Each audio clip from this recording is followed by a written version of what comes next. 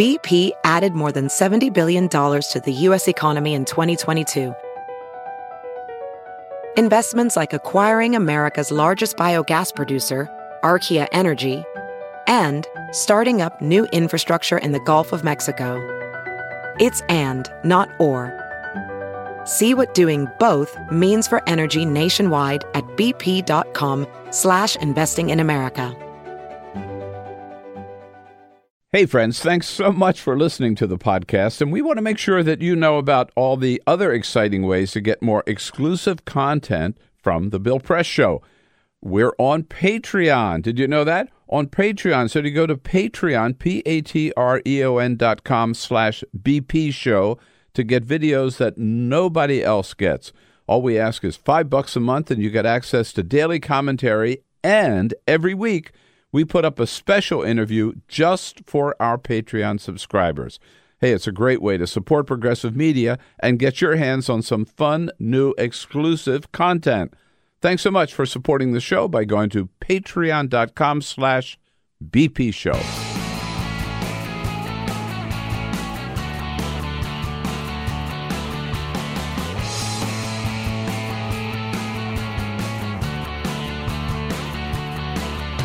Giving you everything you need to fight the Trump administration. This is The Bill Press Show. Live at youtube.com/The Bill Press Show. The Supreme Court says that the Trump administration can continue its ban on transgender Americans in the military. Thank you, Brett Kavanaugh. Yeah, thank you, Donald Trump. Shows how we miss Anthony Kennedy on key votes like this. What do you say? Hello, everybody. Here we go. It's a Wednesday. We're in the middle of the week already, January 23rd. So good to see you today. Thank you so much for joining us. It's good to have you on board as we kick off here the next 2 hours to take a look at all the big stories of the day. Just twist them inside out, take a look at them from every angle, give you our take, and hear what you have to say about all the news of the day as we join you online, join you on the radio, join you on television, coast to coast on, again, another busy news day. The Supreme Court making a lot of news yesterday on several fronts, on transgender policy, on DACA, on guns, and on a couple of other issues. The shutdown rolls into day 33, but Congress is back, and there will be a vote on Thursday on two competing measures, the president's BS plan and the Democratic response, which is to open the government, fund those agencies that have nothing to do with border security, like reopen them, period, and put a 30-day extension on the Department of Homeland Security so they can continue negotiations on border security. Both of those measures will probably fail, and federal employees will lose their second paycheck of the year starting this Friday. So get ready. Lots to talk about, lots you want to comment on, and we want to hear from you at BP Show, on Twitter, at BP Show. But first, this is the Full Court Press. Alrighty, just a couple of other stories making news. Every now and then, Bill, I get a story that I know is perfect for you at Full Court Press. Oh, really? All right. Yeah, well, flights at Newark Liberty International Airport were temporarily stopped yesterday after two pilots reported seeing drones in the area. In fact, one of them came very, very close. Here is the pilot talking to the air traffic controllers. We missed the drone by about 30 feet off our right wing, about a couple of seconds before you spoke to it. Barely missing a drone by 30 feet there above Newark Airport. The drone was reported at about 3,500 feet above the airport, which is pretty high for a drone. This was yesterday afternoon. They halted flights temporarily while they figured out what the hell was going on. After the two pilots reported it, they did not see any more drone sightings, meaning it went somewhere else or came back to Earth or whatever. But it was enough to shut down air traffic. Anybody who flies a drone around an airport is a terrorist. Seriously, a terrorist. Think about it. It's hard to believe that a little drone like that could bring down a plane, but if it hit the right place, What if it went sucked into the engine? Well, but you know what I mean? It could be. Idiots. We've seen. You think we just passed the anniversary of Sully, the Miracle Yes, on the Hudson, and that was caused by a bird. A bird. So there are Or drones that are out there that are as big as some of these Absolutely. birds. So yeah, it's absolutely a safety problem. If you have a drone, for crying out loud, don't fly it near an airport. Just don't do it. It's a terrible idea. You need a little caffeine kick. You're sitting at your desk. You don't want to go out and go get coffee. Well, Starbucks is expanding their delivery service. They have been testing this out in certain areas where you go on the app, you order a cup of coffee, they'll bring it to you. They are expanding it, and they say they want to offer it at nearly 1/4 of their coffee shops, which is a lot of coffee shops. It expanded this week to San Francisco, and later this week it will expand to New York, Boston, Chicago, Los Angeles, and, of course, right here in Washington, How much D.C. does that cost? So they don't actually it varies, but it's $2.50 for a delivery fee, and then you pay for the coffee as well. And how hot is it when you get it? Probably not hot enough. Yeah, no, right?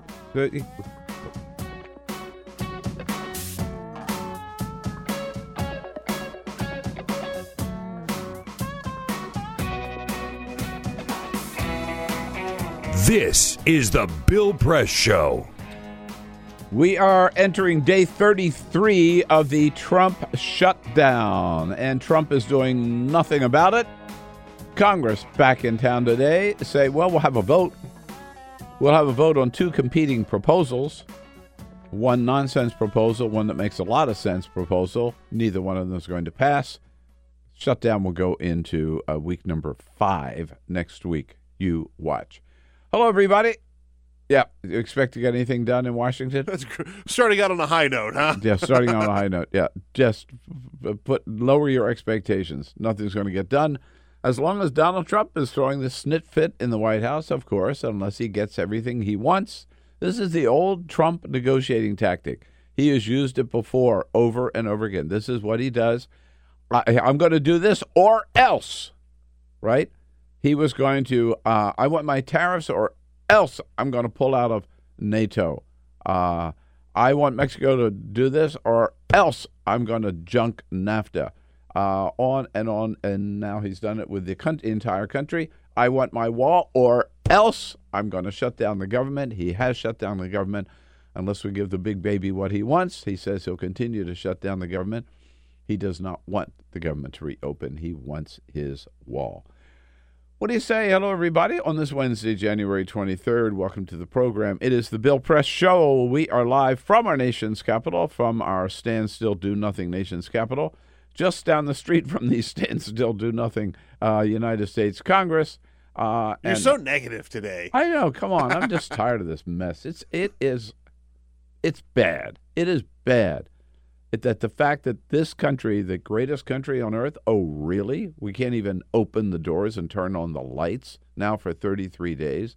That we really expect our great federal employees to come to work every day for nothing, to put in 50-hour weeks for nothing, and we would treat them as traitors or disloyal if they didn't show up for work? I mean, this is insane. We are taking advantage of these people, asking too much of these people, and treating them like dirt. It's so interesting because when we first started this shutdown, I think there was sort of a sense that, okay, we've been through this a couple of times. Yeah, it'll be like the others. This is not going to be that bad. It'll be quick, and we'll find a solution. Somebody will cave. And it's just not that. It is not that. And there really is no end in sight. No. I mean, we're no closer today than we were 33 days ago. And as was pointed out today, Peter Baker makes a great point in the New York Times. So for all practical purposes, Donald Trump has shut down the White House, too. They're doing nothing down there but, like, nothing on his schedule. Maybe one lunch, like yesterday, the only thing on the schedule, lunch with Mike Pence. Great. Getting a lot of work done. Yeah, right. That was Tuesday. Monday, he went to the MLK monument with Mike Pence Surprise. for 2 minutes. Yeah. That was all he did on Monday. So, and today, the same thing. He's got a meeting this afternoon with people to talk about border security. So he's not, it's all wall all the time, doing nothing except tweeting and making phone calls about the wall. And I mean, this is it. He is just obsessed on this. And as several people pointed out, it's like, if they let him get away with this, he's going to do this for every damn thing he wants. Yeah. And that's not the way it works. I pointed out before, Ronald Reagan wanted a balanced budget amendment. He sent it up to Congress. Congress voted on it. They voted it down. Ronald Reagan did not shut down the government. Barack Obama wanted climate change legislation. He sent it up to Congress. They voted it down. He did not throw a snit fit and shut down the government. George W. Bush wanted comprehensive immigration reform. Sent it up to Congress. They voted it down. His own party, in charge at the time, voted it down. Okay, you move on, right? No, not Donald Trump. Shut down the government. And it's getting so bad that even yesterday, so we've heard from the TSA people who have one of the toughest jobs. I mean, imagine dealing with people like me and others at the airports every day. A lot of people who just are impatient, that's me, or don't like the whole fuss, or have never flown before, or can't get it straight, and have stuff in their pockets when they're told 9 times, take everything out of your pocket. And by the way, it's worse now than ever because there are not enough people to help staff. And right. The lines are longer. Yeah. The confusion is greater. So TSA actually put out a plea yesterday for more people. They wanted to borrow some people from other agencies, if they can, to fill up their ranks because up to 10% of them have called in sick because they need the money. They got to go out and get a job somewhere. Maybe they're Uber driving or something. And now, so we've heard from TSA, and they're shorthanded. We've heard from the National Transportation Highway Safety Board that they can't investigate any accidents. The FDA, they're not sending food inspectors out. Get this, now the FBI has spoken out. You and I probably didn't know the FBI have a union. Agents have a union. His name is Tom O'Connor. He's the head of the FBI Agents Union, who says, again, so these they're considered, they're not furloughed. They're considered essential. So they've got to come in and work. And what are they going to do to make up for it? FBI agents should not have to go work at a store stocking shelves because they can't feed their families on their government job. They're still working 50-plus hours a week. So when are they going to find time to go get that second job? Exactly. Great question. The FBI, the Secret Service, the Coast Guard. I mean, these are the people, among the people. I mentioned Forest Service, National Park Service, food inspector. You get it. These are important jobs. These people are not on the jobs. The job. We do stories all the time about how tenuous things can be in this country when it comes to people living paycheck to paycheck, or how little they have in savings, and all of that. And so even if you did have savings, right, that will only last you so long when you're getting no paycheck.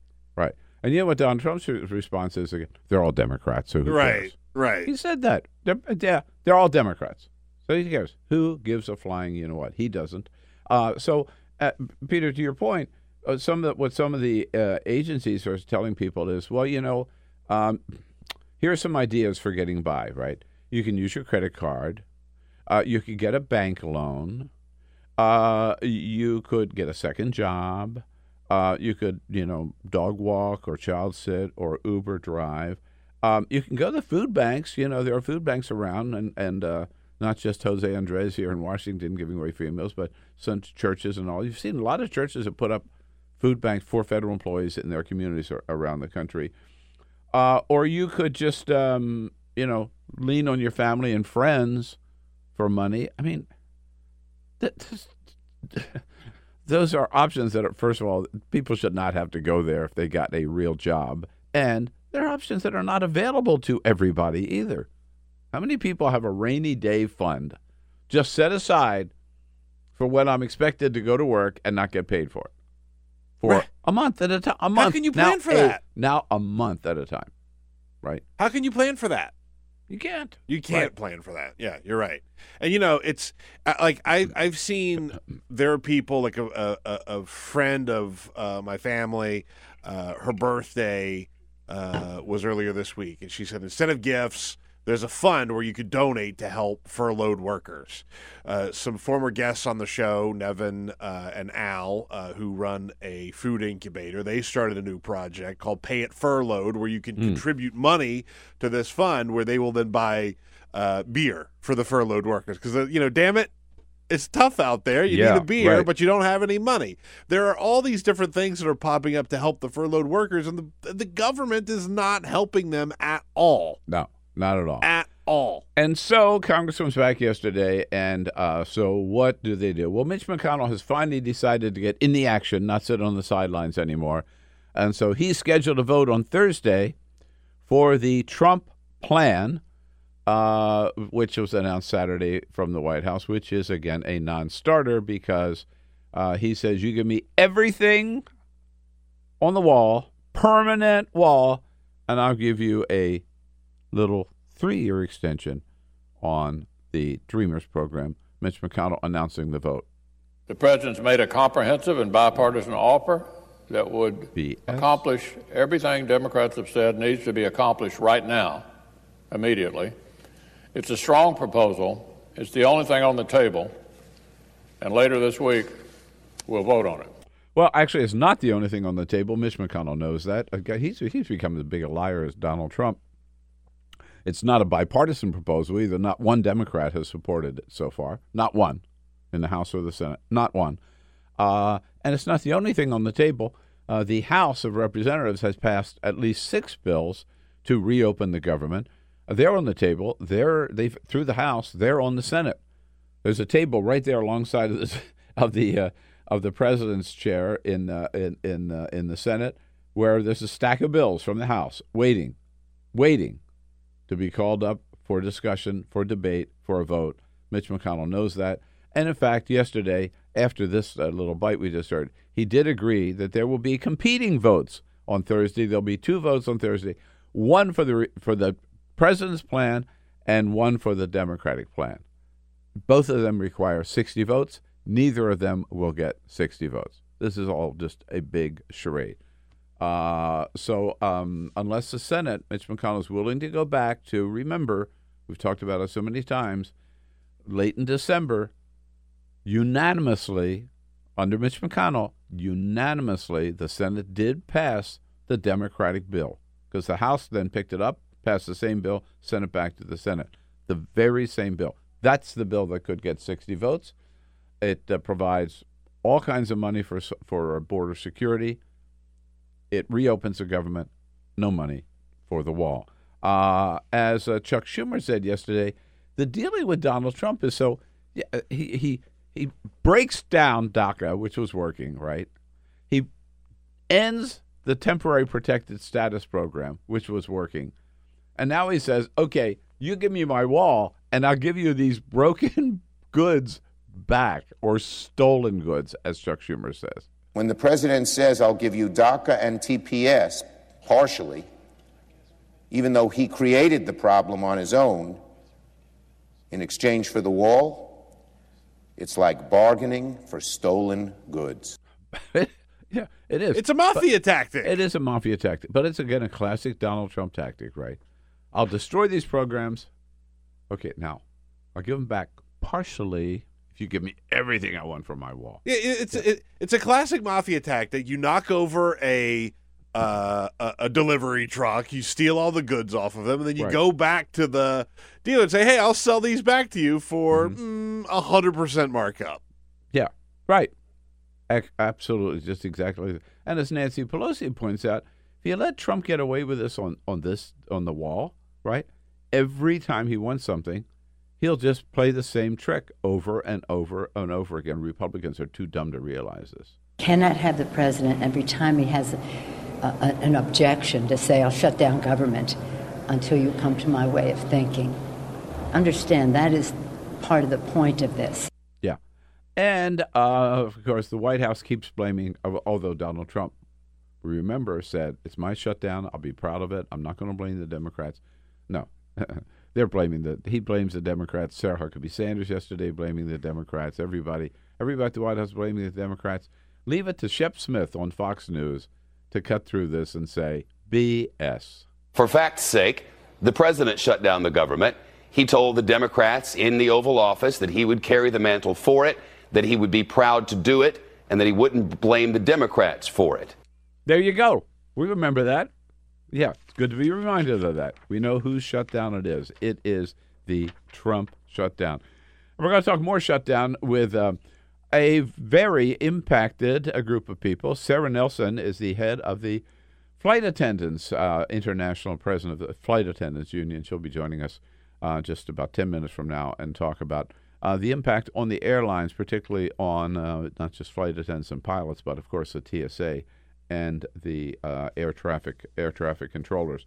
Meanwhile, there was a lot of other news on a lot of different fronts yesterday. The Supreme Court, very, very busy. The Supreme Court, we see in one, they punted on some cases and they acted on other cases. In one case, for transgender Americans, remember, despite over the objections of the generals in the Pentagon, Donald Trump, by Twitter, announced that the Trump administration, and he ordered the Pentagon to do this, was going to ban transgender Americans from serving in the military. That has been modified somewhat so those who are already in the military can continue to serve. No new recruits will be accepted in the military under the Trump policies.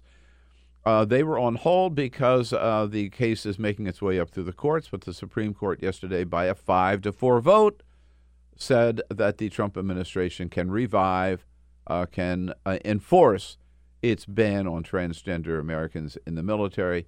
And, of course, this is the first real case where we've seen the difference between an Anthony Kennedy, who, as a swing vote, was very supportive of LGBTQ issues, and the difference between his being there and Brett Kavanaugh, who was, of course, one of the 5 who voted against it. So the Trump ban according to the Supreme Court yesterday, on transgender Americans is now in force and in play.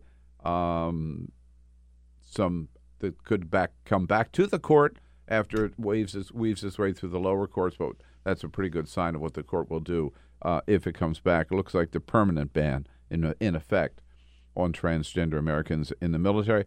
The Supreme Court also said, however, on DACA, that's winding its way through the courts now. It's still in place, not for any new recruits, but for existing Dreamers. They are protected under DACA while the lower courts decide on it.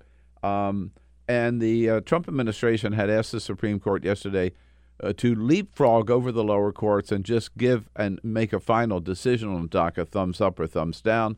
The court said, no, we're not going to do that. We're going to let the appeals courts hear those cases and decide.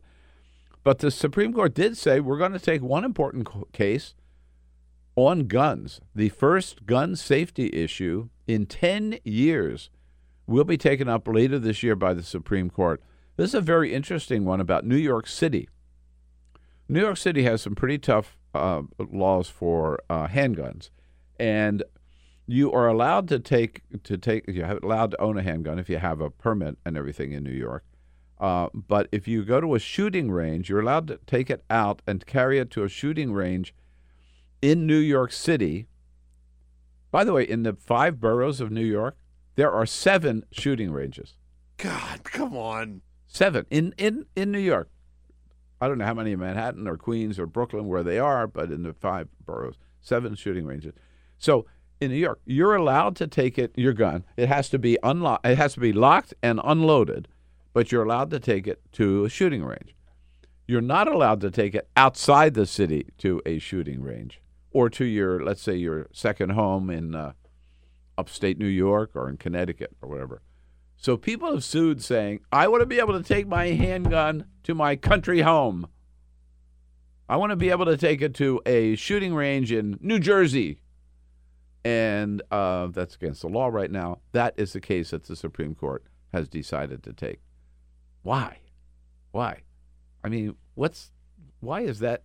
Guns are such a disease, man. Such a disease. And it's people with diseased brains that just love their guns so much. Any restrictions at all, right, they oppose. And, I mean, this, to me, this is sort of a common sense Sure, thing. this makes sense. How many people does this impact? So some nutcase, right, I don't know, living on the Upper East Side wants to be able to, take his gun to Weehawken, New Jersey, so he can go to a shooting range over there when there are 7 available inside the city limits. And the Supreme Court is going to pick up that case. Again, totally normal country. This is the John Roberts Supreme Court. This is the Donald Trump Supreme Court with Neil Gorsuch and Brett Kavanaugh on it. Dangerous, dangerous, dangerous. Meanwhile, Supreme Court related, Mitch McConnell said something interesting yesterday in an interview with the New York Times. I believe this was with the New York. He gave 2 interviews, one with the New Yorker magazine and one with the New York Times. I think it was, Rudy Giuliani was the New Yorker. I apologize. Yes, Mitch McConnell with the New York Times, in which he said that holding up a vote on Merrick Garland, not just not allowing a vote, not allowing a hearing, but also telling Republicans not to even meet with a guy.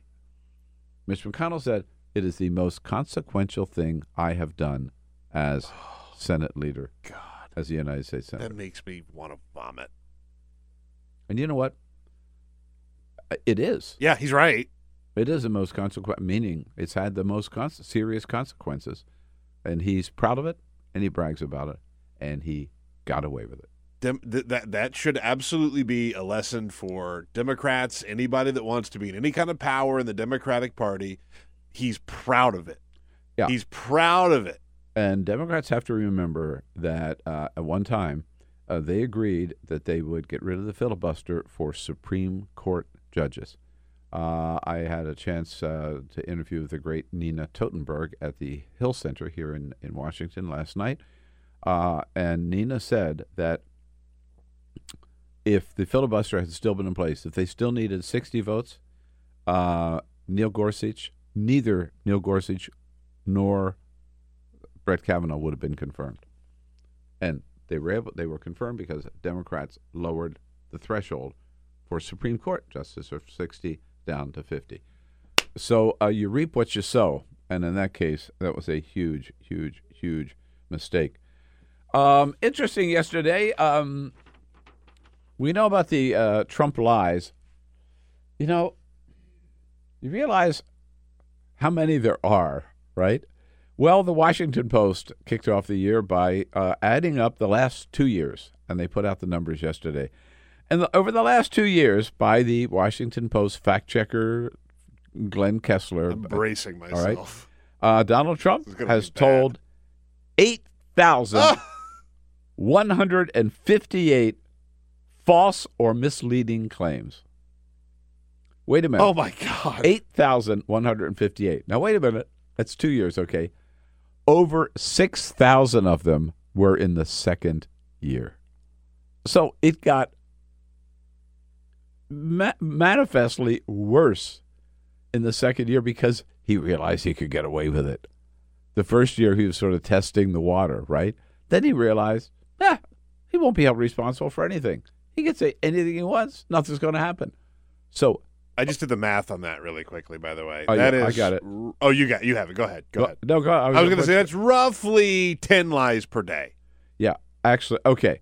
Right. In the first year, it was 5.9 a day. Yikes. You're right, but breaking it down by year. But yeah, year by year. In the first year, it was 5.9 a day. In the second year, 16 and a half. God. 16.5 a day. Oh, man. Year 3, oh, yeah. Katie bar the door. Sky's the limit. I know, yeah. I mean, at this pace, he's going to be at, 32? Isn't that amazing? Lies a day. Isn't that amazing? Yikes. 8,158 lies a day. What a terrible job to have to count the lies that Donald Trump tells. Man, tell you. One other that would drive me to drink. So while we're talking about numbers, I saw this yesterday too, and I thought you might appreciate this. So SurveyMonkey, they do these funny little surveys or polls, and they ask Democrats, so who do you like? Who do you really like that's out there on the political scene today, right? Not surprising. 70% Alexandria Ocasio-Cortez. Freshman, 29 years old. She's been in Congress for a month, right? 70% approval rating. By the way, Nancy Pelosi, 75%. Oh, nice. Yeah. But it's been around forever. Yeah. Talk about two contrasts. Two contrasts. But AOC, so the established leader, experience, Nancy Pelosi, and then the upstart, AOC, almost as much as Nancy Pelosi. And Chuck Schumer surprised me, 64%. But, I think of the shutdown. He's gotten his act together during the shutdown. I'll give him that. Yeah. I'll give him that. That's amazing about AOC. Right. On the political front, we have a new candidate today. Well, another day, another candidate. Yes, he is from Indiana. He is former mayor of South Bend, Indiana. He was a candidate for chair of the Democratic National Committee. He has been a guest in studio, sitting right in that chair here. His name is Pete Buttigieg. He is, I believe, I've been thinking today, well, let's say he is an openly gay man. I believe he's the first openly gay person of either party to run for president of the United States. Pardon me. You tell me if I'm wrong. Barney Frank never ran for president. Off the top of my head, I can't think of anybody. I'm sure they'll let us know if we're wrong on Twitter at BP on Twitter Show. At BP Show if I'm wrong. But anyway, he's a good guy. He's a great guy. Get great ideas. It's a long shot for sure. But he is, as he says here in his announcement, he does represent a new generation of Democratic leaders. Very exciting. I belong to a generation that is stepping forward right now. We're the generation that lived through school shootings, that served in the wars after 9/11. And so good for Pete Buttigieg. We'll try to get him back in so you can get to know him a little better. And by the way, Kamala Harris, in the first 24 hours, right after she announced, she raked in $1.5 million in online small contributions, which is exactly what Bernie Sanders got in the 24 hours after he announced. I saw them 8 years ago. They reported that or 4 years ago. In the 3 hours after her appearance, where she announced she was running in the morning, they had contributions from all 50 states. Mm-hmm. They were just pouring in. Yeah, amazing. So she started off certainly with a bang, and she will be featured in a town hall on CNN Monday night. That means she's a serious candidate. That's the official stamp. Yeah. As we mentioned on the shutdown, many federal employees and beyond federal employees impacted, particularly the airline industry. Sara Nelson, who's president of the Association of Flight Attendants, will be joining us in studio here after a quick break. We'll be right back.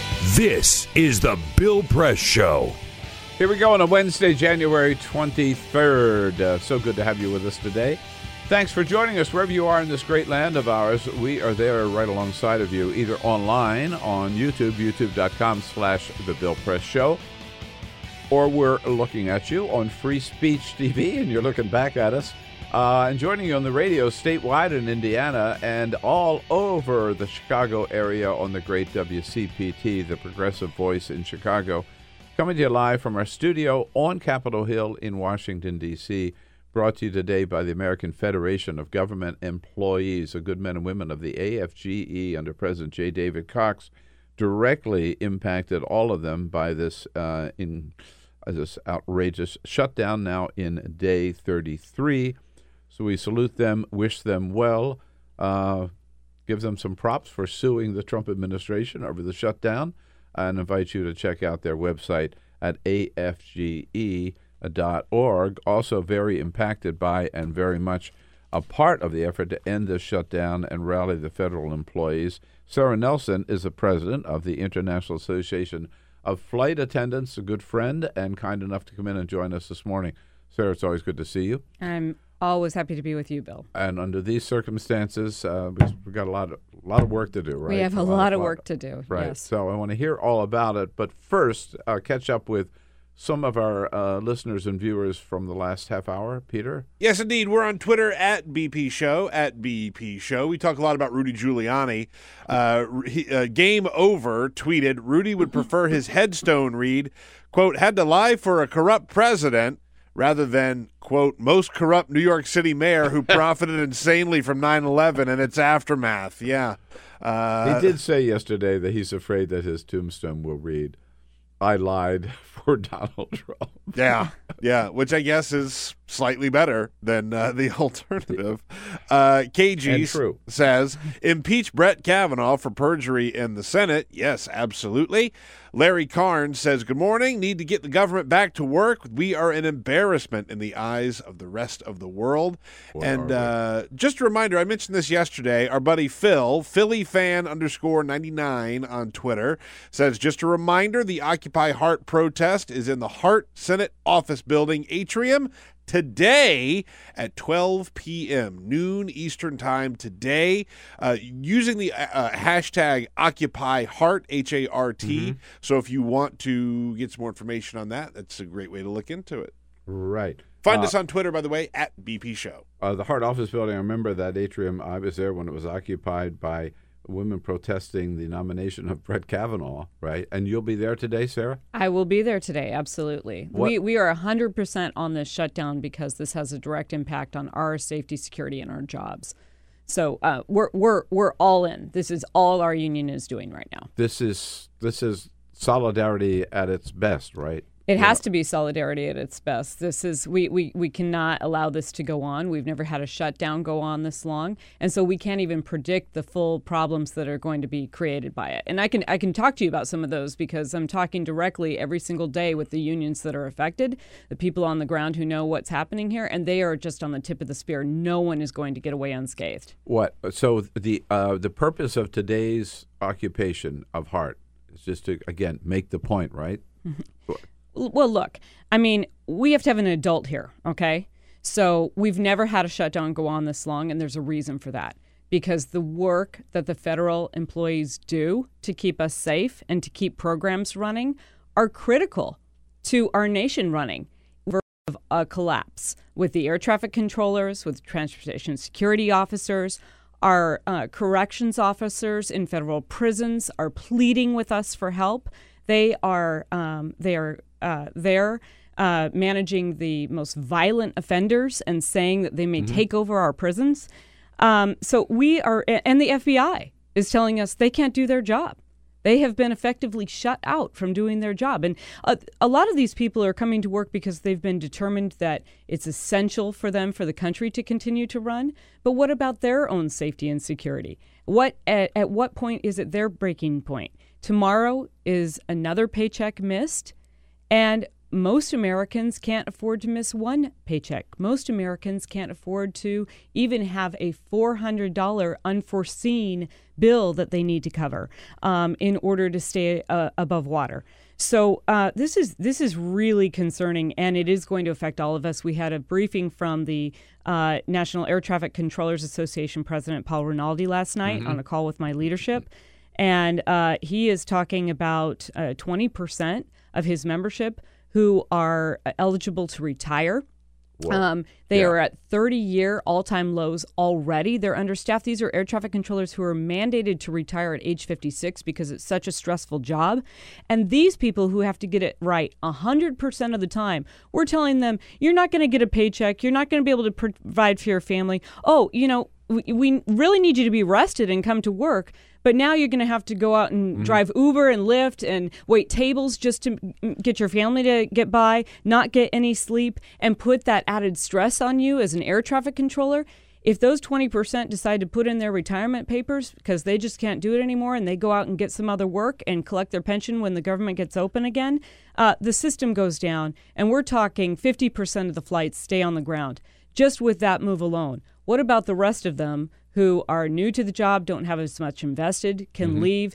The entire system can come down. And, you know, in 1980, Are we close to that? We are very close to that. So we don't know when that breaking point is. I want to remind everyone, this has never gone on this long because lawmakers have never wanted to test this long. They understand the urgency because they have some sort of clue about what the government does for the American public. And this game of chicken, where we are holding these federal workers hostage and the rest of us hostage very soon. Okay, medicines won't be delivered to hospitals or to homes when those planes stop. We won't be able to load the trucks with goods to get to our communities. We won't be able to service our communities. No one is going to get out unscathed. And so the action in Hart today is really to say, Mitch McConnell, get your act together, because you could have ended this thing a long time ago. You need to get your caucus together, get a veto-proof bill to open the government, and then continue with our democracy. Because when you are standing in the middle of a field and a thunderstorm starts and lightning is about to strike, you don't stand there with your friends and negotiate which direction you're going to go to get out of the way. No, you go and take cover, and then you talk about where you're going to go next. They need to open the government and then continue with our democracy about what border security looks like. And another thing about border security, Bill, I am on a roll here because I'm telling you, this is 100% of the time we're working on this because we feel this is so urgent. But there are more people who immigrate to this country by air on our planes, okay?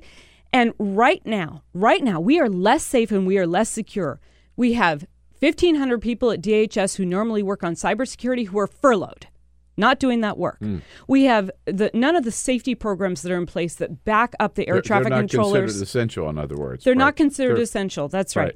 And we have safety inspectors who are not being paid right now at the FAA who have been called back to work, but they don't have any of the tools to do their job. They don't have enforcement. And we have other countries who are looking at us and saying, is it going to be safe to accept an American plane in our country? I'm not sure. I mean, we are really at a breaking point here. And when these very patriotic Americans who have continued to go to work and do the jobs to keep us safe can no longer do it because they just cannot do it and provide for their families, for their own personal needs.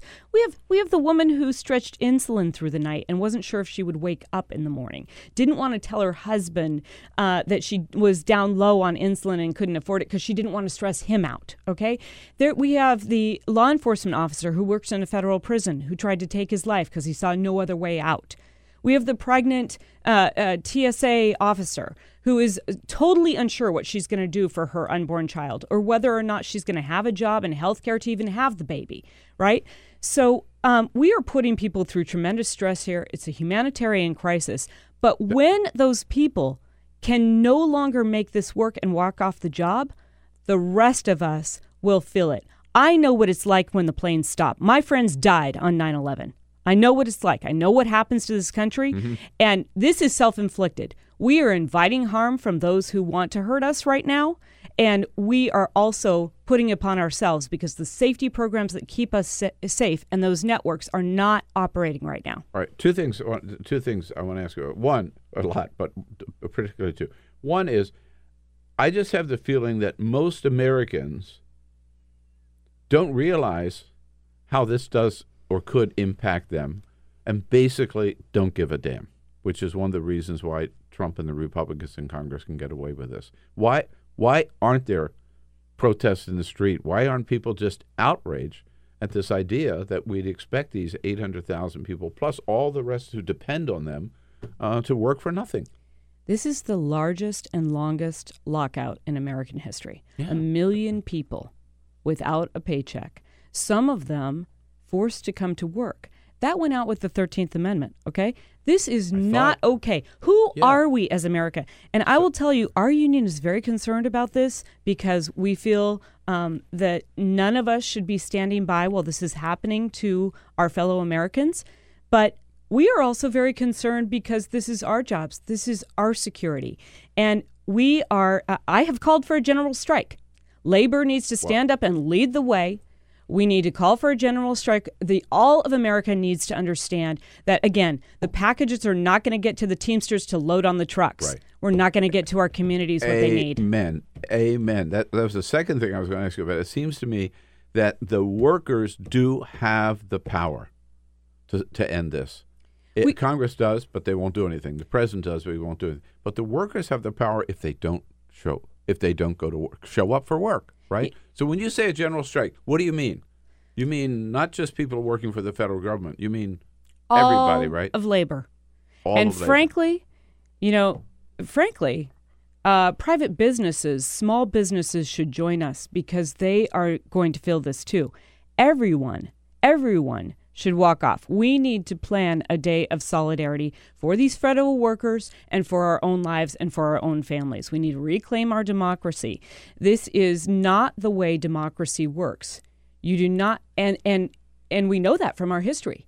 No one has ever tried to actually have negotiations while there is a government shutdown. That is not the way that you do it. Open the government, and if you don't, we need to take action together. And so we are talking about that. I was talking about that with my leadership last night. They very much support this message that I'm bringing to all of labor and to all of the American people. This is very serious. People need to understand. I think that people don't really understand how this is going to affect them. People have never been so nice at a TSA checkpoint, by the way. I got to tell you. Is that right?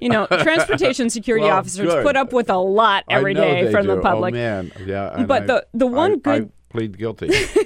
The one good thing about this, I would say, is that at those TSA checkpoints, we are seeing the best of America. We are seeing people who are expressing their concern, who are expressing their thanks, who are bringing things and trying to help them. They're not supposed to accept things for our security. They're not supposed to accept things. But people are really trying to help them and wrap their arms around them. That's really who America is. I'm actually, in many ways, heartened when I see that happening right now. Because I know that if we can get this message out about what this is really going to do to all of us, that the American people will act. And I believe that a general strike is absolutely possible. We need to be talking about this very openly. This is urgent. As I just described earlier, we don't know exactly what that breaking point is, just on the air traffic controllers alone. But the planes are going to stop, and it is a matter of days or weeks before that happens. How about if we do it a week before or 4 days before the Super Bowl? Well, okay, let's talk about the Super Bowl because, no one is going to get away unscathed. The private jets won't be able to take off either. All right? Yeah, right. And no one is going to get to Atlanta. And this thing is going to unravel around or before the Super Bowl happens. So, yes, we need to take action before that. And we need to get everyone's attention to do that. Who has to call? Have we ever had a general strike in this country? It's been a long time since we've even talked about it. I know. I mean, we talked about this yesterday on the program. If this were France, if this were the UK. Listen. Wait, and they said, all you workers have to come to work for a month, but you're not going to get paid. You know how long that would last? About 5 minutes. Yeah. They would laugh them off the floor, right? That's right. And here we are. We put about 33 days so far. So how do you go? So if we haven't had one for a long time, how do you go about calling a general strike? It's got to be the leadership of organized labor, right? Does that have to be Richard Trumka who does it? Or I'm just curious. I'm 100% with it. I'll tell you what. There are only 4 of us right here. We're all union members. This is the smallest union shop in town, I think. But we're with you. We'll walk off, starting with me, right? Whatever day it is. Right on. Well, but how do we do it? Sunday night, I was really honored to accept the Drum Major for Justice Award at the AFL-CIO MLK Awards dinner.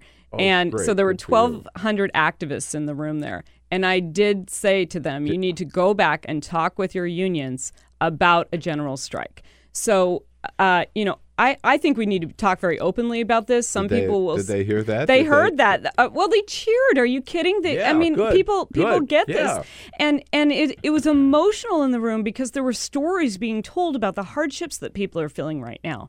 But I really want to impress upon people these million people in this lockout who are experiencing these very real personal crises. Because of what we're putting on them as federal workers. That is going to transfer to the rest of us. This is going to harm our economy like nothing we've seen before, and people need to understand that. People have been talking about, a recession's coming. We're going to see a downturn again. Let me tell you something. If it wasn't going to come, we're creating it. And we are weeks away from that happening and weeks away from this being disastrous in all of our communities. And I am not, let me tell you something. I work in an industry that is risk averse. We have safety professionals doing every area of work that needs to be done to keep the public safe. Okay. So for me to come here and tell you we are less safe, we are less secure, that is painful, actually. And any flight attendant, any pilot, any mechanic, any air traffic controller would tell you that. This is not something we say because we spend our whole life making sure that you are safe. That is our whole mission, our whole job. So I don't say this lightly. That's what everyone needs to understand, is that what you don't see when those air traffic controllers go to work in dark rooms by themselves, out of the view of the public, with signs on fences outside their facilities that say if anyone interferes with their work, it may cause loss of life, and you can be prosecuted to the full extent of federal law. That's how serious it is, the work that they do. But they go there in this dark space that no one sees. And I'm here to tell you that they get it right 100% of the time, but they cannot take it anymore. And those planes will stay on the ground, including those private jets. Right. I mentioned this last night about my idea, not as bold as yours, I readily admit, was simply that the air traffic controllers and TSA members go on strike for one day. You're expanding far beyond that, which is you're totally right. I mean, what is solidarity all about, right? We stand for our brothers and sisters, and we stand for the country, right? We have to stand together on this. But the response I got from a friend last night was, yeah, but they're not allowed to because it's illegal. They'll all be fired. Well, let's talk about practicalities. We saw this play out in 1980. How well did that work? It didn't work at all. And that was labor's moment to maintain our right to bargain. That was labor's moment to maintain our right to strike and to keep the collective bargaining process intact. This is our moment of redemption. We have an opportunity here to make up for what happened in 1980. When and to turn Ronald this Reagan around. fired the Ronald Reagan fired the air traffic controllers. And I want to really impress upon the country, too, that he knew this was coming. This was a contract fight. This is something that the air traffic controllers knew that they were doing. They were striking for their own contract. Today, these air traffic controllers have been thrown into something that has nothing to do with them. But let's just go back to 1980 for a minute. He was training managers. He was training people to take over those jobs. There is no military today. There is no backup today. We are at 30-year lows. There is no way to make this work tomorrow. There is no way, even if they were fired, which they will be, which is exactly what the president wants. Why would we give the other side, in negotiations, you don't do that. You don't hand over what they want. It is not going to work. These federal workers can be prosecuted themselves. They will be fired. They will not get their back pay. They will not get their pensions. They can be indicted, as some of the PATCO strikers were. And that is not okay. This is our moment to stand with them. And the very notion of labor is, I've got your back. Okay? Solidarity is a force stronger than gravity. West Virginia teachers showed us that. Los Angeles teachers showed us that just yesterday, right? And they had the whole community with them. They had the entire community with them. So I want to understand that you can have some inspirational leaders, and that's what we have in our teachers across the country this year. Absolutely. But what they know, mostly women, by the way, what they know is that they have to bring people with them. And we have to understand that as labor. People are dying for leadership here in this country, and labor can lead the way. Absolutely. Absolutely. No, I'm so excited by what you're doing. And I just wish I could do more. Our show is 100% supported by labor unions. I think one thing I can do is reach out to every one of the presidents of every one of those supporting unions and say, hey, Sara Nelson's, this is what she's proposing. You ought to go along with it. And are there any other unions to date that have said, we're on board, if you go, we're part of it? Look, I think that there are probably discussions happening internally. Hope so. I'm putting it right out there because I don't think that we have time to go through the normal process. Normally, you would prepare to do something like this, right? But this has been put upon us. And we have to respond and we have to act just like the workers in Europe would, just like you said. They'd put on those yellow vests and it would be over. It would be over. It'd be over like that. Like that. And I think a one-day strike, that's what you're talking about, right? Or are you talking general strike beyond that? Well, look, I mean, let's keep this simple, okay? I think a 1 hour strike would work here. But the point is that we have to take action together. Right. Yeah. And were that to happen, I'm sure that would end the shutdown like that. Absolutely. We need to get their attention. We need to help them understand the urgency of this. And lawmakers would have to respond. And if it doesn't happen, it's going to be, it's already chaos, but it's going to be economic disaster. Yeah. What I'm saying is for us to walk off the job, this is not an action against our employers. This is an action for our employers. And I would actually encourage employers to join us because we need to save our American businesses. That's what's on the line here. Right. Before you go, can I just say something as a frequent flyer? I don't think that flying has ever been better than it is today or safer than it is today or more comfortable, and I really appreciate the work that you and all of your members do. They're great group of people. That is really kind of you, Bill, and I just want you to know that our whole mission is to take care of people, and we're going to do that in this instance, too, with our federal sisters and brothers. Yeah, well, great. Thank you so much for your leadership. Sara Nelson for president. People can follow you at afacwa.org.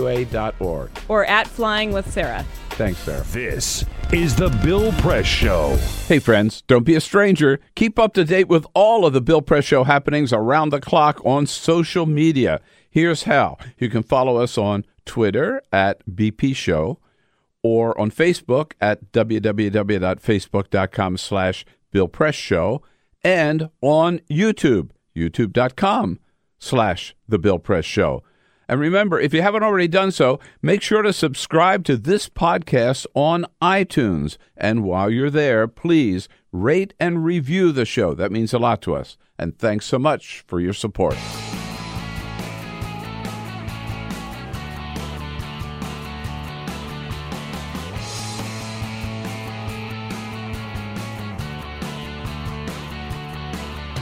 Giving you everything you need to fight the Trump administration. This is The Bill Press Show, live at youtube.com/The Bill Press Show. Day 33 of the Trump shutdown on this Wednesday, January 23rd. Dueling Bills. I used to do a radio show by the name of Dueling Bills with Bill Pearl out in Los Angeles.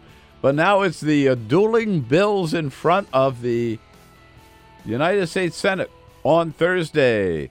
The phony Trump plan and the very responsible, serious Democratic plan, both up for a vote in the U.S. Senate. Sadly, it doesn't look like either one of them will pass. It is the Bill Press Show here on this Wednesday, January 23rd. Thank you for being with us. Thanks for being part of the program. As we got lots and lots and lots to talk about. Yes, the Supreme Court yesterday saying we're not going to support the Census Department in putting a citizenship question, the Commerce Department rather, in putting a citizenship question on the next Census Bureau. The Supreme Court saying we're not going to jump right into the DACA question, and the Supreme Court saying we are going to jump back into gun control and take up a case in New York City. Boy, do we miss Anthony Kennedy on some of those key votes. And the Supreme Court yesterday saying transgender Americans, the Trump administration, can proceed with their plan to ban any transgender Americans from serving in the military. So much going on. And, of course, Rudy Giuliani is still out there trying to explain what he means about when and how long Donald Trump talked to Michael Cohen about building that Trump Tower in Moscow. Got to run fast to keep up with all the news of the day. We will do so with your help and with the help of Eugene Scott from the Washington Post in this next hour. But first, This is the Full Court Press. All righty, just a couple of other stories making news. Be careful what you put on social media. That should not be a breaking news story, okay? Because this has been going on for quite some time, that people are putting dumb stuff up on social media. Well, now it can have very serious consequences. Insurance companies are looking at what you post on social media to try and figure out fraudulent claims. They specify one case in particular where a man filed an insurance claim saying that he crashed his $60,000 Corvette while he was driving, and that he had wrecked while trying to get off of an on-ramp, right? Well, it turns out there was a YouTube video of him drag racing that he posted. He posted video of him drag racing, and the insurance company found it and said, sorry, buddy, we don't pay insurance claims for drag racing Corvettes. So just be careful with what you put out there, because they are watching. They are definitely watching. Haven't people learned that yet? Apparently some people haven't, man. I just don't get it. Hey, you want to make your house smell good? You know, you can use incense. You could use a candle. Well, KFC has a great new idea. Oh, no. They are giving away gravy-scented candles at all of their UK locations. Gravy-scented candles? Smells like gravy. The gravy that they serve at KFC. Yes, indeed. Does it smell like fried chicken? Well, it smells like... They did do a fried chicken candle before, by the way. They did do a fried chicken candle before. This is in the UK, and it smells like gravy. There's a photo of it, and it looks like a bowl of gravy with a wick in the middle of it. But it's gravy-scented wax that you can light in your house. So you know what? You could have one of those, the fried chicken candle, and then the gravy candle, and then the mashed potatoes. Got to have mashed potato candle. Yeah, absolutely. The mac and cheese candle. Like just keep it going. You have a full meal going on. Yeah, no, I don't think so. That's not for me. No. All right. KFC. But at least you don't have to pay for them. They're free. That's right. That's right.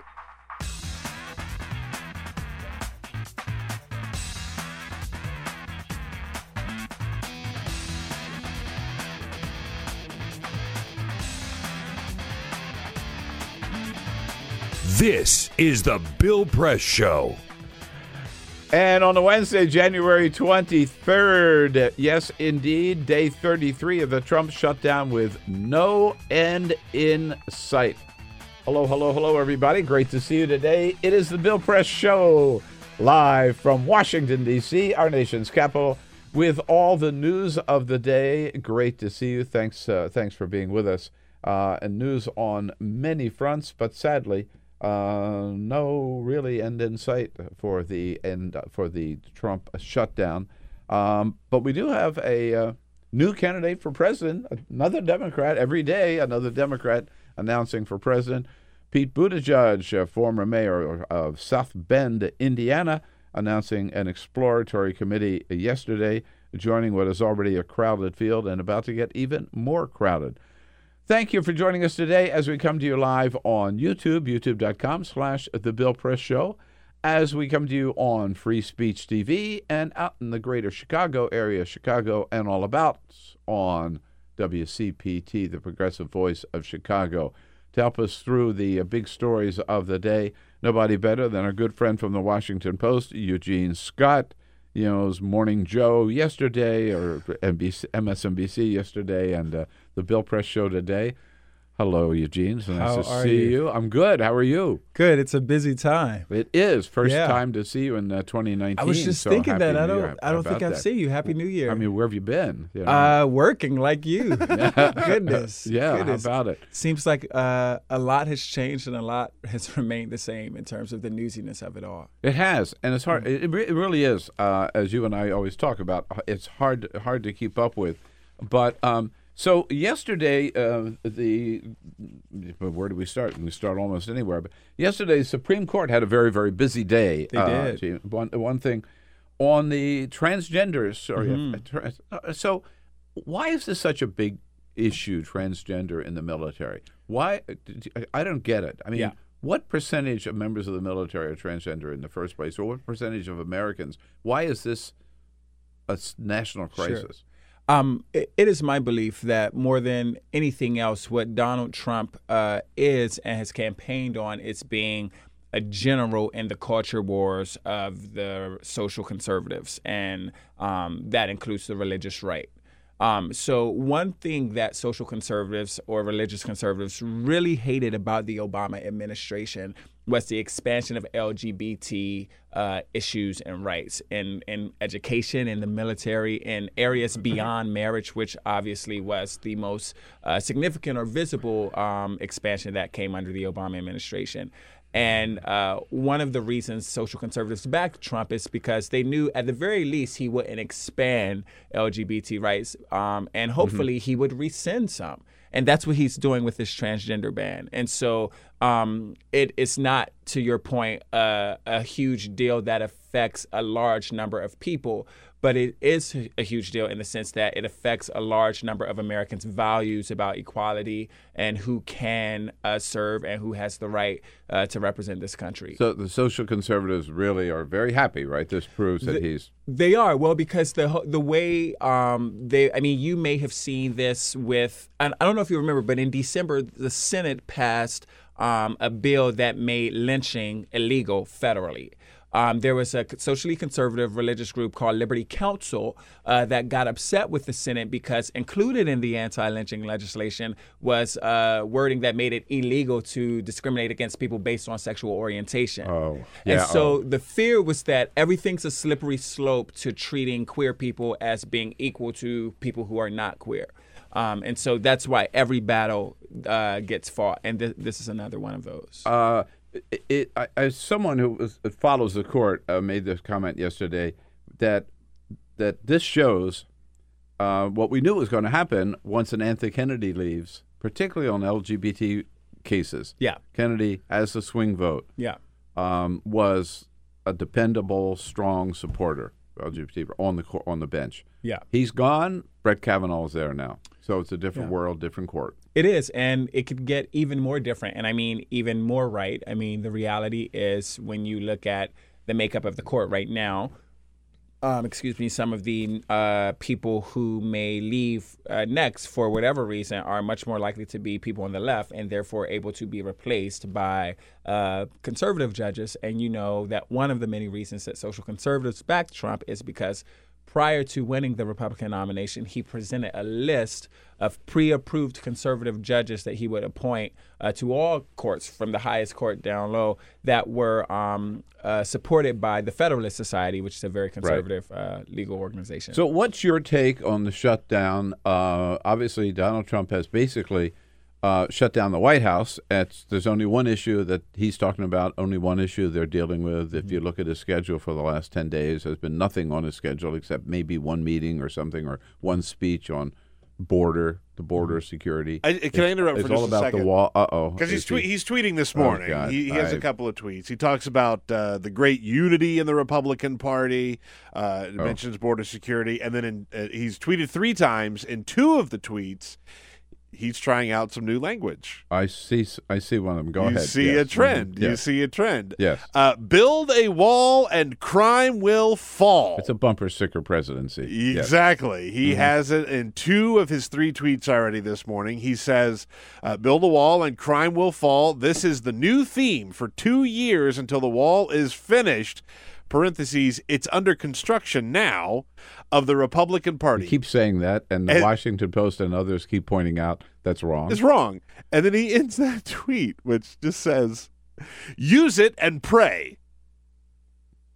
And that's how he ends his tweet. And then 3 minutes later, he tweets again. Build a wall and crime will fall. Exactly. Mm-hmm. So we now know where his rhetoric is going. And again, the Washington Post, good work, Gene, has pointed out many, many times that if you look at crimes committed, there are many more crimes committed by Americans, right, than there are by people who are here, happen to be here illegally. Yeah, no, I've written about this quite a bit, as have probably every person at the Washington Post and other great media organizations. We have data that shows that people who are born in the United States are much more likely to commit crime, including violent crime, than people who have immigrated into the country, even illegally.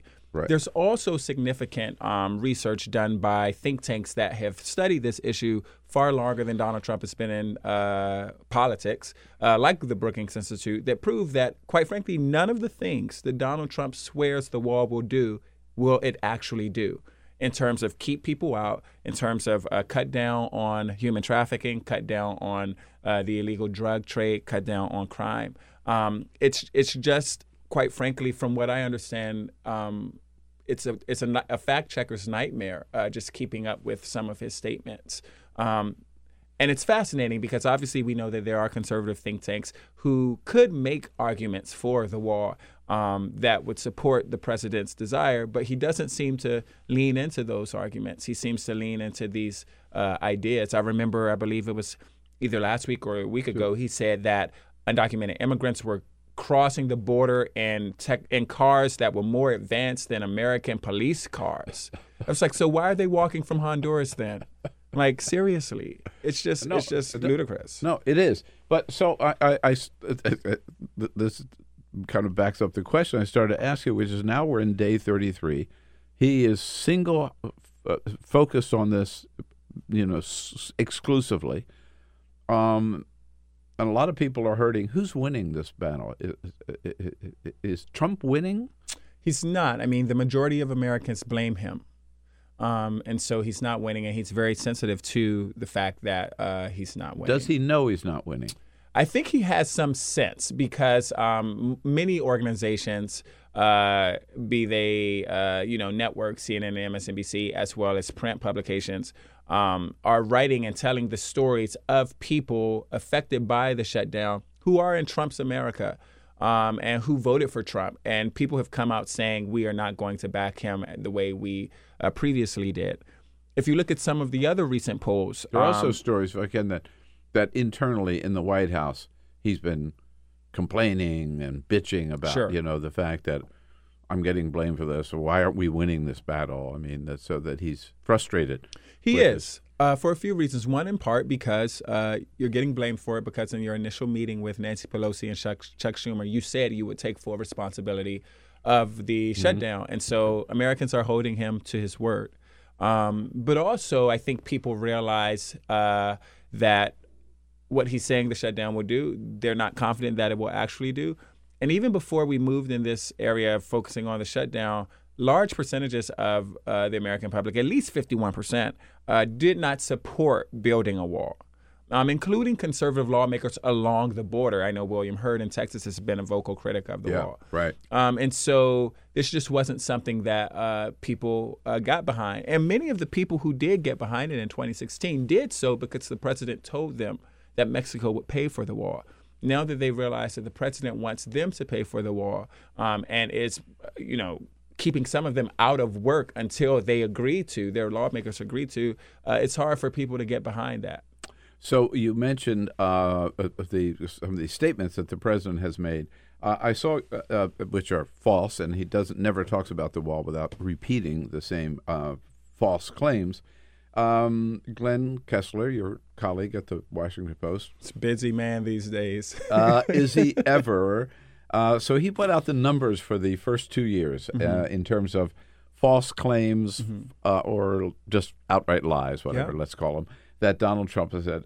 His numbers, I'm sure you know, just repeating them for all of our fans across the country. In the first 2 years, by his count, Donald Trump has told 8,158 false or misleading claims. Yeah, I think he said 6,000 of them in the second year alone. Wow. Right? Wow. So he got away with so much in the first year, he thought, let's year number 2, take it up. Boo! Let's go, right? Sky's the limit, as Peter said. That's an average of 5.9 lies a day in the first year and 16.5 lies a day in the second year. What can you do when a president just manifestly lies all the time? Well, keep checking him. And, there's a bit of debate about how effective fact-checking was during the campaign. because there was a lot of fact checking there, and he still obviously, continued to win Republican voters. But two things are, I think, really important to realize. Donald Trump did not win the majority of Americans who voted. And so the idea that they weren't effective at all, fact checking wasn't effective at all, I don't believe it's a fact in and of itself.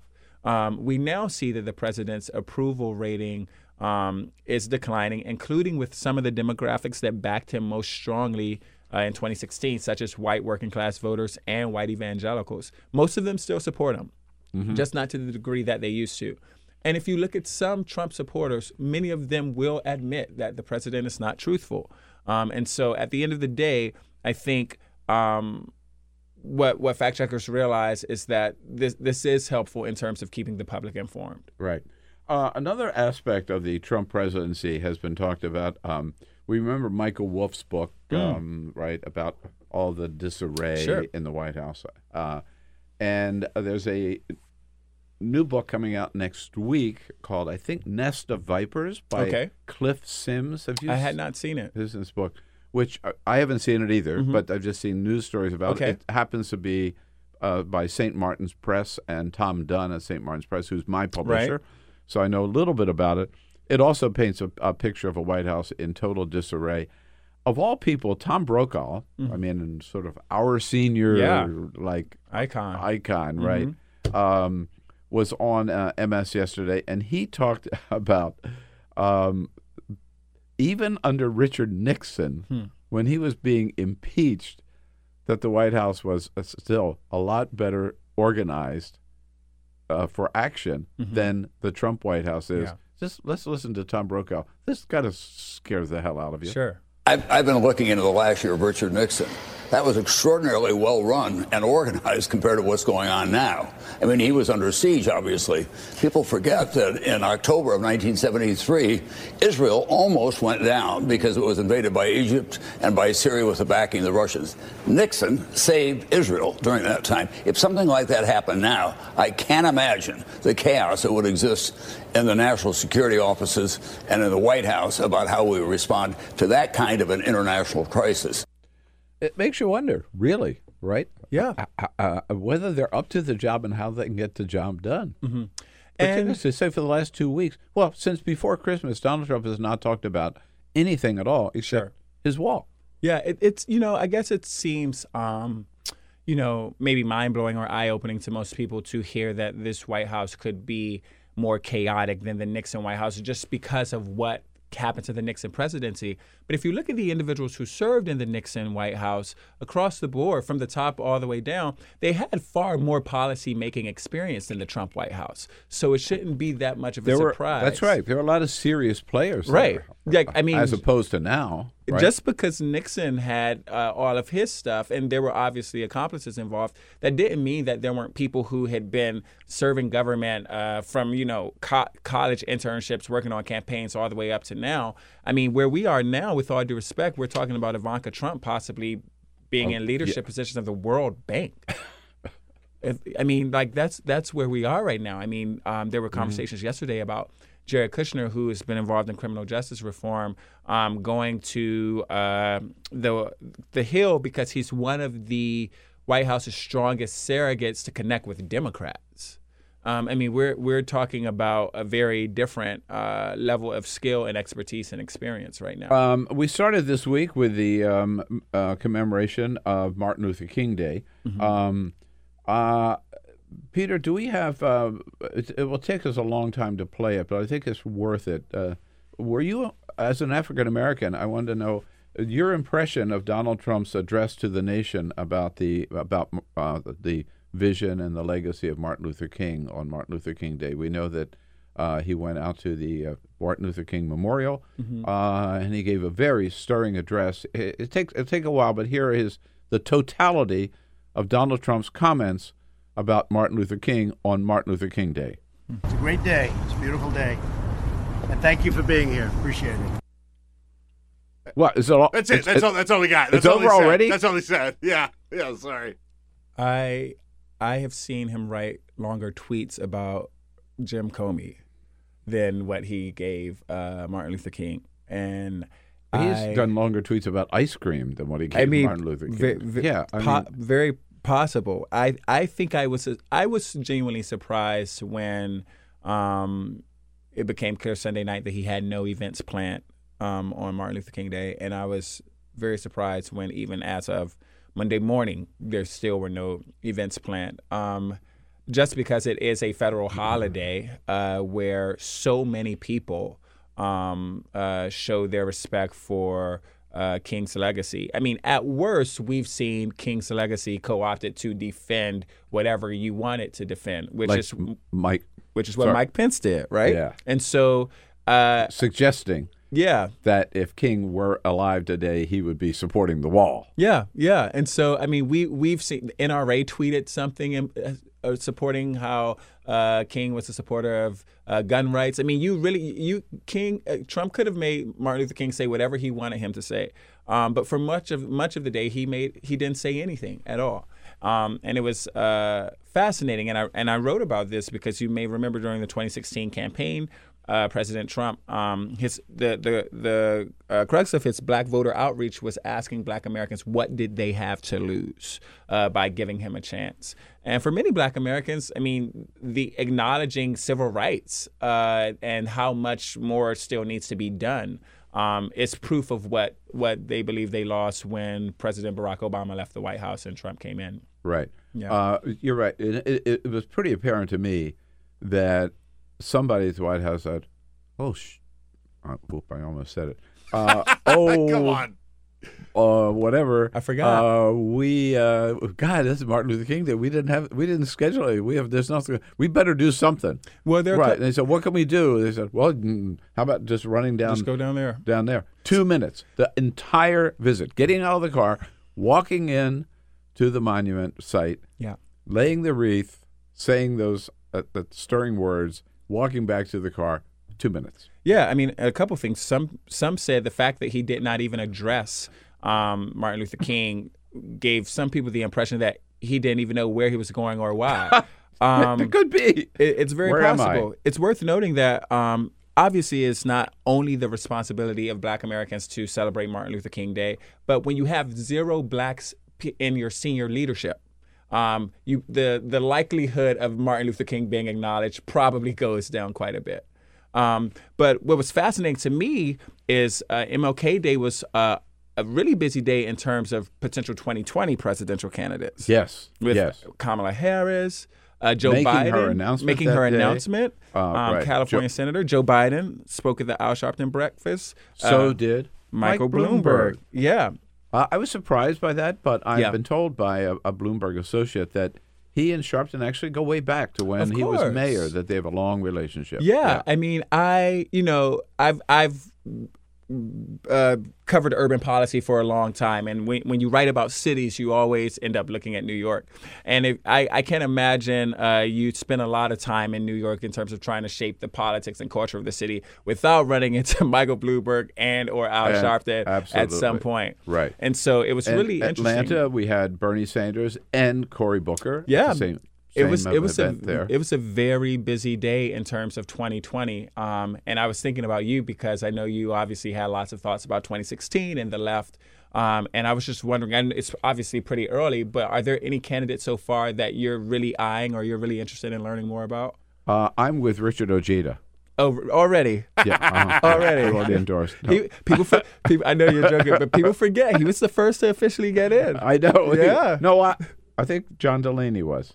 Fair. John Delaney, John Delaney got in like the day after the inauguration. Well, okay, since you've taken us there, no, I do not have a candidate for 2020. I'm just watching it all play out for now. I think knew you didn't. I was trying to get some breaking news here. Well, the breaking news, of course, a couple of things. Kamala Harris, in the first 24 hours, $1.5 million. Yeah. Contributions, small contributions from every one of the 50 states. Wow. So she has to be taken seriously. Oh, right? Absolutely. I did a... Is she the new Barack Obama? So I talked about that yesterday on a podcast for the Washington Post called Post Reports. I've retweeted it. Go on my Twitter profile.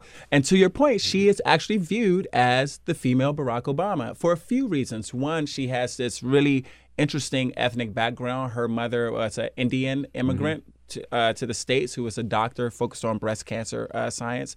Her father is Jamaican, economics professor at Stanford. And so, she knows what it's like to grow up in these different worlds. She went to high school in Montreal, born in Oakland. And so very much like Barack Obama in terms of spending some of her former years. You sure she was born in the United States?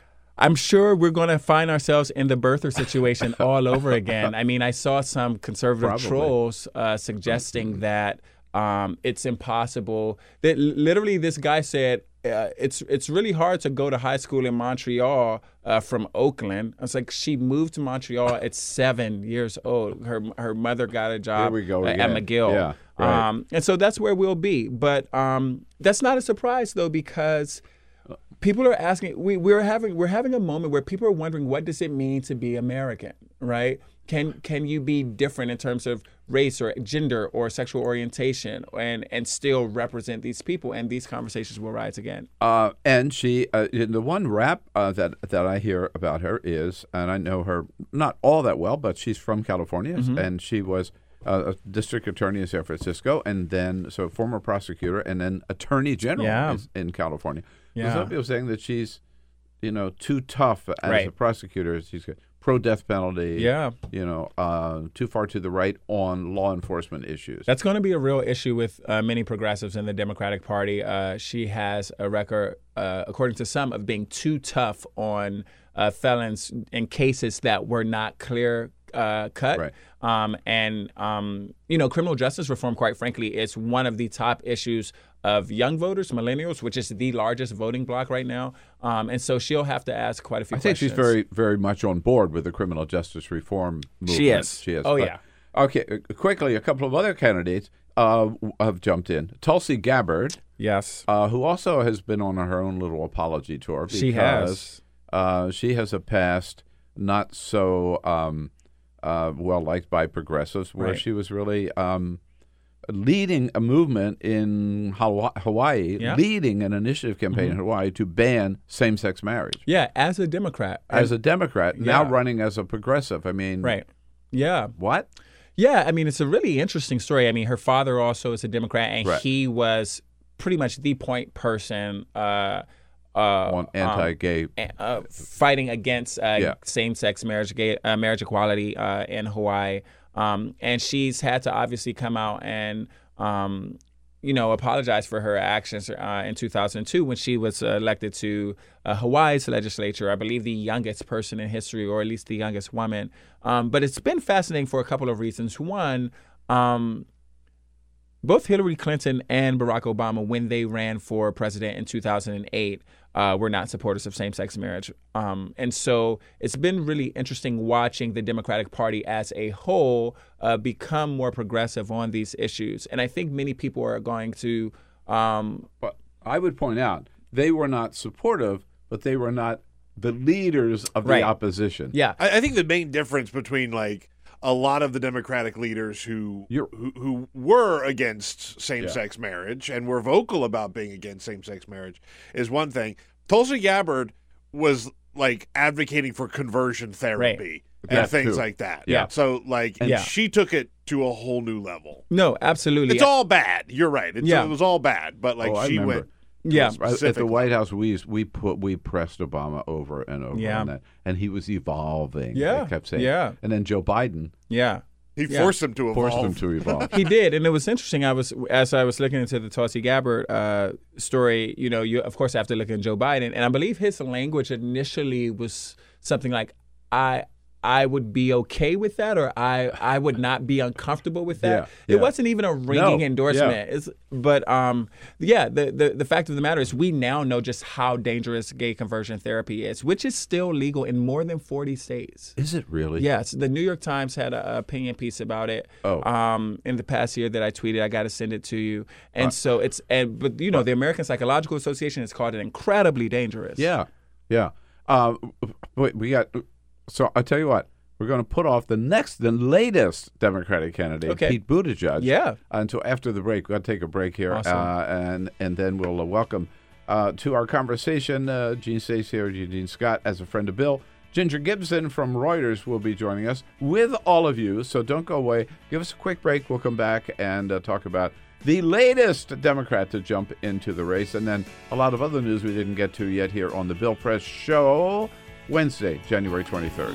Follow us on Twitter @BP Show. This is the Bill Press Show. You bet it is. Wednesday, January 23rd. Hello, hello, hello. Welcome. Good to have you with us today. The Bill Press Show live from our nation's capital, Washington, D.C. Brought to you today by the American Federation of Teachers, the great men and women of the AFT, especially the teachers of Los Angeles under the leadership of President Randy Weingarten, the national president of the AFT, celebrating a great big victory today. A deal reached between the school board and the mayor and the teachers union, basically giving the teachers almost everything they were asking for, and well-deserved. The teachers have to vote to accept that agreement, but with the leadership of the union on board, looks like that's going to get teachers back in the classrooms either today or tomorrow. We salute them, direct you to their website at aft.org, and join me in welcoming again here as a friend of Bill, so kind as to stay with us the entire hour, Eugene Scott from the Washington Post. How can people follow you? At Eugene_Scott. At Eugene_Scott on Twitter. On Twitter. Yep. Yeah. And he's a busy man on Twitter, so be careful there. There's a lot to tweet. Make room in your Twitter account, Eugene Scott. And now joined by Ginger Rogers from Reuters. Ginger Gibson. Ginger Rogers. You're not the first person to do that. It just flowed out. It just flowed out. Oh, I'm Fred sorry. Astaire still in with us for the hour, and Ginger Rogers is here. You do it backwards in high heels. Quite a dance. She didn't even budge. She's like, I've No, heard that she for said- 20 years. Oh, Yeah. How are you? That's good. Good to Good. see Glad you. to be here. Thanks for joining. So we were talking a little bit about Tulsi Gabbard before you came in, and you're just back from Iowa with your own take on Tulsi Gabbard. I am. I was in Iowa this weekend where Kirsten Gillibrand was campaigning. I followed her around the state, talked to a lot of voters. I have to say, I think Gabbard's going to have a hard time getting off the ground there. Voters telling me that her participation in that gay conversion company is just a non-starter.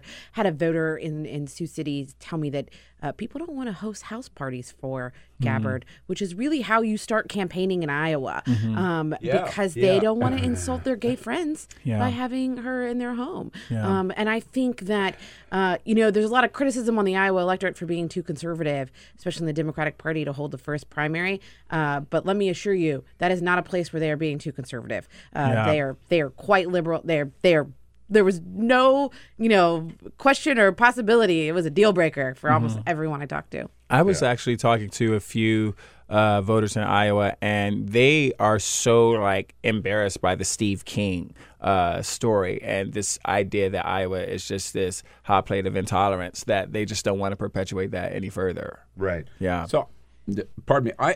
I'm open to any and all of the candidates. I think the more the merrier to a certain extent. But I do find it hard to see any rationale or future for Tulsi Gabbard's campaign, why she's running or how she would expect to break through. But at any rate, you were there with Kirsten Gillibrand. How did she do? She exceeded expectations for a lot of people. A lot of voters in the room told me she did better than they thought she was going to do. I think one of the key things to be understanding in what's happening in Iowa right now, crowds twice the size that organizers expect. And they said it wasn't about Gillibrand or Warren. This year, yes, really? this week. 25 people in the small town of Boone. Organizers said normally they get 10. At 8 o'clock in the morning with snow on the ground. I needed my 4-wheel drive to get there. They think it's about a real pent-up desire to get rid of Trump, especially among the Democrats. And they're fired up and they're ready to go. And they told me they'll listen to anyone who comes. So they're an engaged electorate. Gillibrand probably got a little bit of a benefit from that, being there early in the process. She talked about a lot of issues. Elizabeth Warren. As did Elizabeth Warren. Packed rooms everywhere they went. Wow. Now, will Pete Buttigieg from South Bend, Indiana, get the same? First of all, he put out a little video yesterday announcing who he is. I belong to a generation that is stepping forward right now. We're the generation that lived through school shootings, that served in the wars after 9/11. It ran for a Democratic national chair the last time. Didn't make it, but got a little bit of national exposure. This is a big leap for him. Yeah. Gene? I definitely think it is. But I think he has obviously some name recognition because of DNC. And he is, I remember putting forward some ideas that the younger voters, I mean, he's a millennial, 37 years old, find very interesting, such as gun control, has been pretty vocal on climate change. And I think it's going to be an interesting part of the conversation as long as he can remain in. Obviously, we know a big question will always be, can he raise funds? Small town mayor. Yeah. It's going to be very hard. If you look at some preliminary polling of the Democratic electorate, they want someone with experience. Yeah. I think there's a clear response to Trump that they're saying ideology second, like winnability and experience first. And I think that's going to be a difficult hurdle. I also think that, his sort of message coming into this is my ideas are really good, right? I have the right ideas, but they're not outside the mainstream of the rest of that field. Right. He's in agreement, with Kirsten Gillibrand, who we would call a moderate on a lot of those issues. It's going to be hard for him to use that as a distinguishing factor, I think, in this field. I've been trying to think this morning of anyone else. Is he the first openly gay man or gay person to run for president? I think so. I I can't think of anybody else. Yeah. Yeah, I think so. Right. And good for him, and he is. Yeah. But, and nobody's by the way, nobody's talking about that. It's almost like, okay. Well, soon. It's been like 2 hours, right? True. But Yeah, this will be without question an identity politics election. In part because in response to Trump, he ran such an identity politics campaign. Many people would say based on traditionalism and ideas of faith and race and masculinity and what America is. And I think we're going to see more candidates on the left try to put forward a message that says America is bigger than that and should be welcome to people outside of our traditional ideas of what America is. So, Ginger, you used two words, experience and winnability. Sounds to me like you're talking Joe Biden. I asked a lot of folks in Iowa too about Biden, and I got mixed reception. No one rules him out. No one dislikes him. Sure. Right? I think that if Biden runs, he's going to have a real race. Wait. In the primary. Is there any doubt among the three of us that Biden's going to run? I would not put all of my chips in that Really? box. No, Really? I don't know. I don't think it's 100% right now, but I would guess it's in the 90s. But I will say this is important. I was talking to some voters in South Carolina. We talk about, winnability. And, South Carolina is one of the states that has a large percentage of black voters being a large, important bloc in the Democratic Party. And certainly the first of the states in the primaries that has almost any. Yeah. Absolutely. Especially, New Hampshire, Iowa. New Hampshire. Yeah. I think one of the things you have to remember is that the Democratic electorate at large is not in agreement about what winning ability looks like. I think that there's a segment of the population that says somebody who can fight Trump, who can get down in the gutter and fight him, of which Biden might fall into that category, is the way to beat Trump. But there's another camp that thinks you fight fire with water, and that fighting Trump is the wrong way to go. Right. And they want someone that's wonky and nerdy and is going to ignore him. And they think that's the best foil to him. And that's a Klobuchar, right. Or a Hickenlooper. And I don't think we should. Or a Jay Inslee. Or maybe Jay Inslee, but he wants to make himself a fighter, right? Okay. But I don't know that we should discount how large potentially that segment of the Democratic electorate is. And that second group, we remember, really had a hard time when Biden threatened to beat up Trump or something or get into some physical match. Literally threatened to take him behind the shed and get into a fist fight. That's not what they wanted. And if we think back to the 2018 midterms, one of the reasons many said the Democrats were so successful is because a lot of them, especially Nancy Pelosi, did not respond to every single tweet that Trump put out. They just kept putting forward their ideas, and voters heard them there. And it's been said you can't beat Trump at being Trumpy. No. Right? No. And Democrats would make a big mistake to that. So if you're not 100% that Joe Biden's going to jump in, are you 100% that Bernie Sanders is going to jump in? No. Really? I'm not 100% that Bernie Sanders is going to jump in. Again, I think it's high, and I think he's seriously very close to making that decision. Yeah. But I do think that he is going to have a reality check. I mean, look at how much of his staff aren't going to work for him again. Right. And I talked to someone who was a supporter in 2016, and they said, look, given the options, he was my best option that they thought at the time. But given the options now, they don't think he's his best option anymore. He's hearing that. There are certainly more options. There are certainly more options. Yeah. And he is undoubtedly hearing that. And that's going to have to factor into his decision making, I would think. No, on the other hand, some of his people that I've talked to, and I was a big Bernie supporter in 2016. But I've not committed to anybody now. I repeat that. But what I'm hearing is, hey, look, Bernie's the one who reshaped the Democratic Party, the direction of the party. You have to raised all these issues that are now, they were considered wacky then or too far out. Now they're mainstream Democratic issues. And he set he built the foundation. He's got a right now to come back and lead the parade. I think there are obviously people who believe that. I mean, I've certainly talked to quite a few Bernie 2016 supporters who would love to see him in 2020.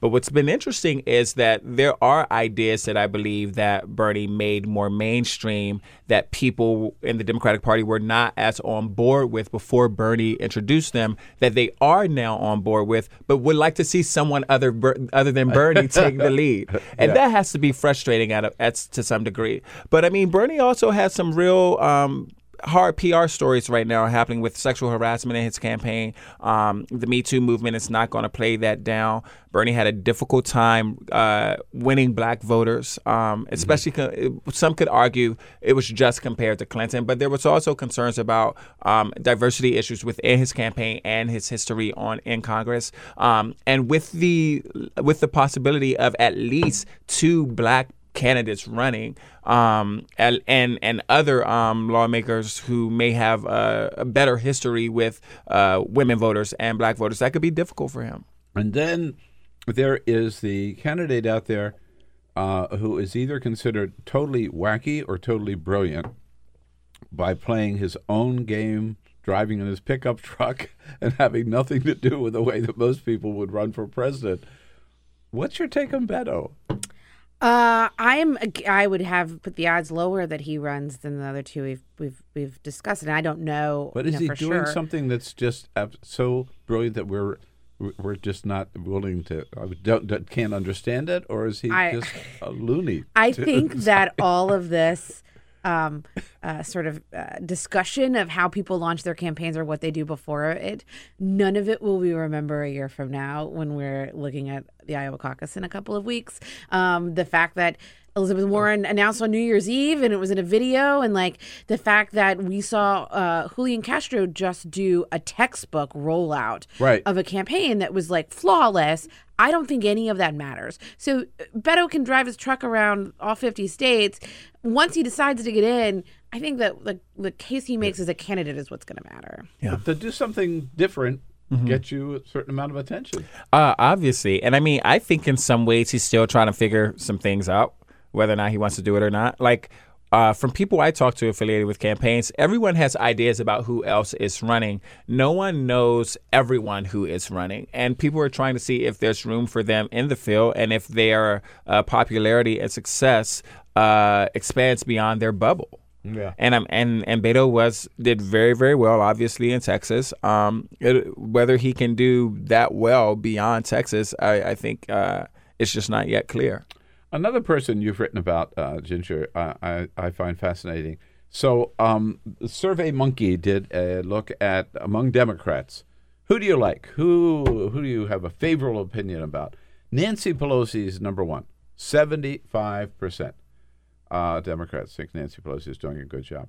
Number two among all Democrats is Alexandria Ocasio-Cortez, 70%. Mm-hmm. She's 29. She's too young to run for president. Yeah. Otherwise, she'd be in the pack probably. Yeah. What is the appeal? What is this phenomenon all about? I think the appeal to her is the same reason that Bernie and Biden are going to have trouble. People want something new. I have to say, too, the thing that amazed me in Iowa was the number of voters who told me that they didn't want an old candidate were old. They were all over 65. They see a younger generation as bringing a new voice, a new argument, and they want young people to take over their party. Well, it's interesting because the Iowa constituent voting Right.